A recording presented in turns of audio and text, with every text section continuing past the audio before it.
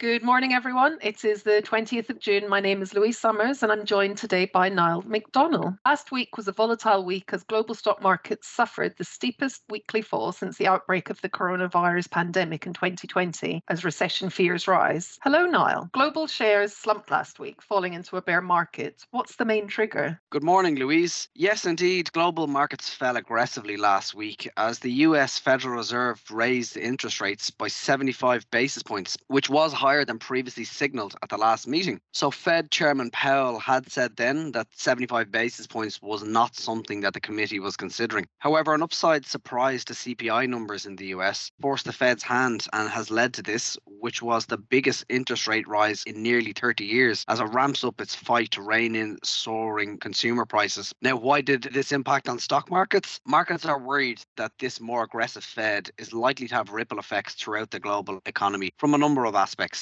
One, higher borrowing costs for companies impacting on profitability. Two, less money in consumers' pockets for spending. And then three, really a stronger dollar. So this triggered a sell-off of stocks worldwide, and global stocks are now more than 20% off their record high and have hit their lowest level since November 2020, when the first successful COVID-19 vaccine trials triggered a global rally. Yes, it's been quite a week. The other headline grabber for last week was the flurry of other central banks that also raised rates following the Fed's 75 basis points. Yes, a dramatic week indeed. We saw a domino effect with central banks, with both the Swiss Central Bank and the Bank of England raising rates following the Fed. Now, the inflation dynamics that we're hearing about in the US really are a global phenomenon, and bankers across the world are rushing to raise rates to combat these surging prices. This is boosting borrowing costs and compounding worries about the health of the global economy. Also, the increasingly hawkish Fed is driving up the price of the US dollar. This is because higher interest rates make holding dollars a more attractive asset class for the interest payments that you receive. So a stronger dollar has the knock-on effect of dampening global trade and also decreases the value of earnings that US companies receive from overseas.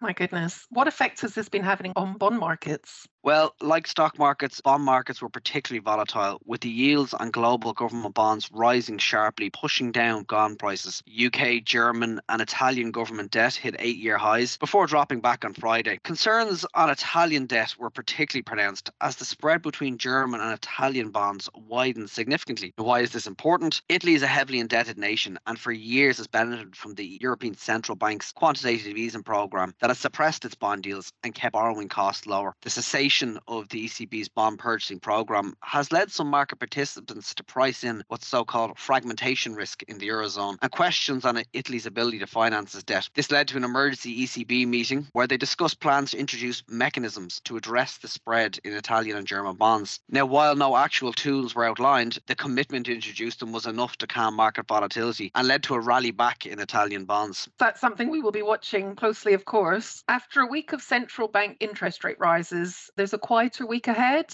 although global flash PMI should provide an insight into the health of various economies. What's your take on this, Niall? Yes, on Thursday, we will see flash PMI reports for France, Germany, the Eurozone, the UK, and the US. Now, it's anticipated that all will probably fall, but as markets will be hoping that the falls are in line with expectations and not dramatically lower. Market surprises are what are generating volatility. We're also seeing a number of central bankers speak during the week from the ECB and also from the Federal Reserve. So we're hoping that there's going to be a little bit of calm narrative in displayed, which should hope to temper any volatility that could emerge.